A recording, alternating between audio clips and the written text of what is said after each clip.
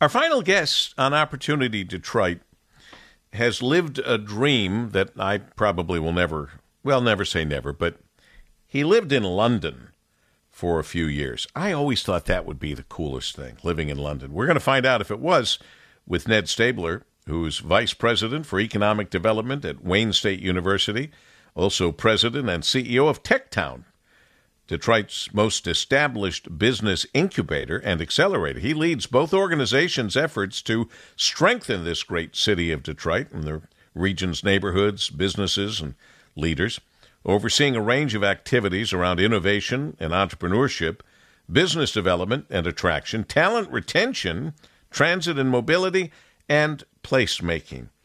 Ned, it's a pleasure to have you on Opportunity Detroit, and I already gave away my first question. Was it really cool living in London, England for a few years? I tell you, we got to get you some better dreams if that's your that's the big one. That's not my only dream. I'm just saying you lived one of them. Fair enough. London is a very nice city. It's a big city, with all of the benefits of a big city, but also all of the detriments as well. It's expensive and complicated to get around and all of that. But yes, it's a lovely place to live for a few years. I was there for 5. And during and after September 11th, so it was a tough time to be away from home. And a tough time to be abroad as an American. So I used to say, and I'm sure I'd feel differently now, but I was young and coming from a small town, Monroe, Michigan, which I love. I love the grass, the trees, having a car, all of that, and then finding myself, I used to say I was sentenced to New York City for 5 years. Now, that's not against New York City, but I still find New York City a fabulous place to visit, a much more challenging place to live, and it kind of sounds like you feel that way about London. Pretty much. My favorite part about living in London was the ability to travel from it. In an hour or two, you could be all over Europe and in fun and exciting places, or in the countryside of England. London itself is, like I said, it's a nice place to visit. I think you're spot on. I'll note that it's been 15, 16 years since we came back from London, and we haven't been back to visit yet. So I think that says something.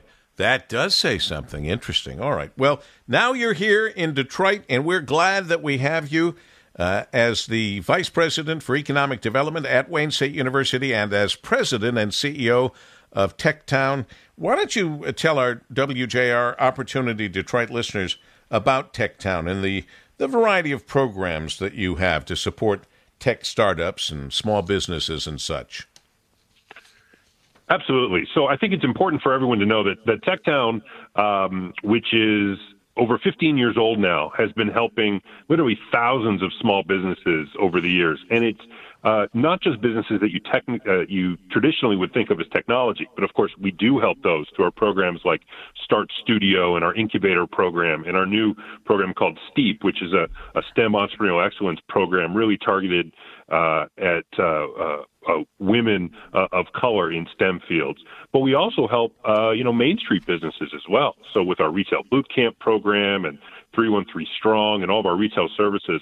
So we help really any kind of business, whether it's to start, to get that capital you need, or the technical assistance to help you grow your business and take it to the next level.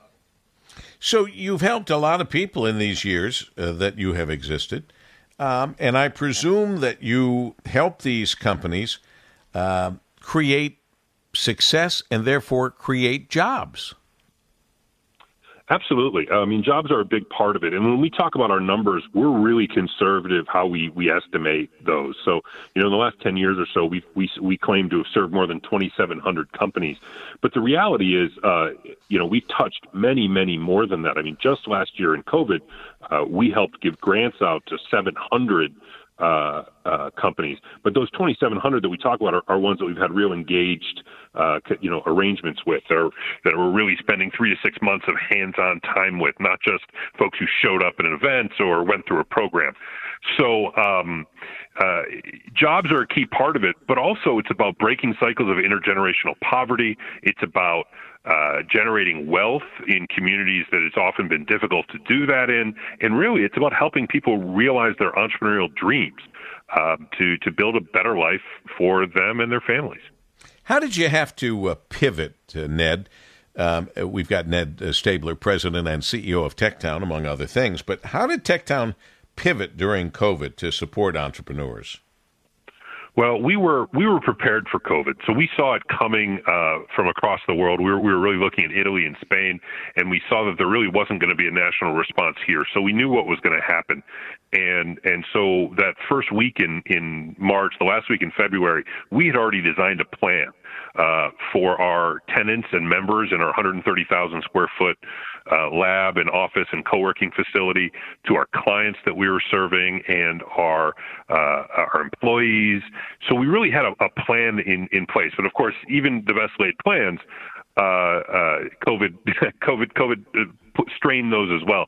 So we really quickly went through phase 1, phase 2, and phase 3 of our plan in the course of about a week.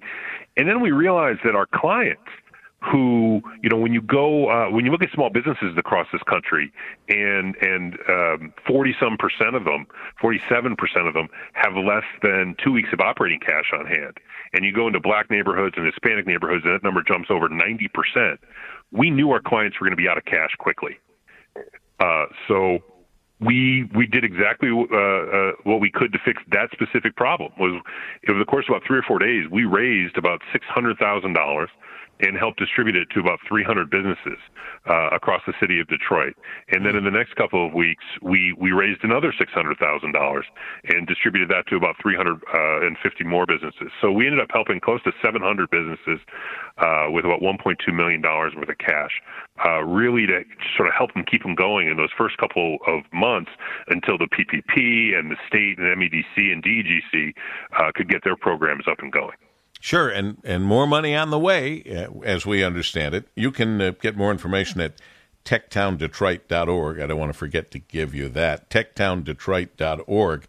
And maybe because you know and because you're doing it, Ned Stabler, tell me about some of the ways to help increase diversity, equity, inclusion in the tech space and in the greater entrepreneurial sphere. So we think that's really important. We think Detroit and Michigan in general has a ton of hidden talent.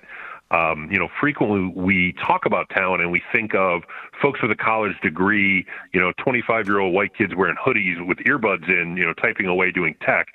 And the reality is we have a ton of talent that is constrained and has these obstacles. So we did a lot of work to say, okay, why aren't women, why aren't people of color coming to a lot of the acceleration programs in Detroit? And it came down to things like transportation, that some things like they were offering these programs during the day, but a lot of our folks have jobs.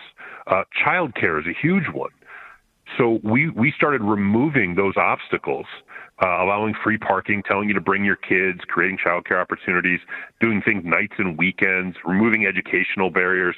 And sure enough, our first cohort of Start Studio a couple of years ago was 60% women, 90% people of color. Everybody had a job. Lots of people had kids. One woman had a part-time job, a tech idea, and 10 kids, but no college degree. Wow. Now, but she wouldn't count as talent according to most of the traditional metrics. But you tell me she's not talented? Oh, boy. I'd hire her to run just about anything. Yeah, that's a lot of juggling. But we're going to run out of time, so I want to give you a chance. You've written some opinion pieces recently about how Michigan has been approaching economic development all wrong. Could you sum up what you would do, how you would approach it differently?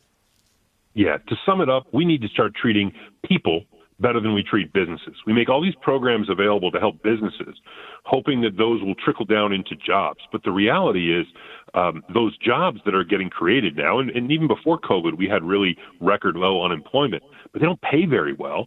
And those jobs there's so many jobs out there, people have to have 2 or 3 just to pay the bills. We had 43% of Michigan households, even those with jobs, couldn't pay their basic expenses before COVID.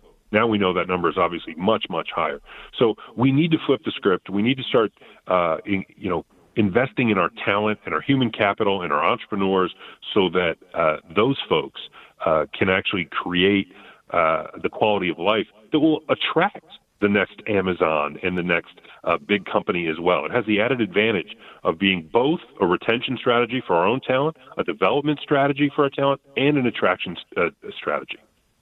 Well put. Ned Stabler, President and CEO of TechTown, techtowndetroit.org. Thanks to our other guests, Michael and Blagitza Liero, that should be, co-founders of Bottles Nation, and Ken Harris and Reggie Kelly, principals of Detroit Popcorn Company. And thank you for joining us on Opportunity Detroit.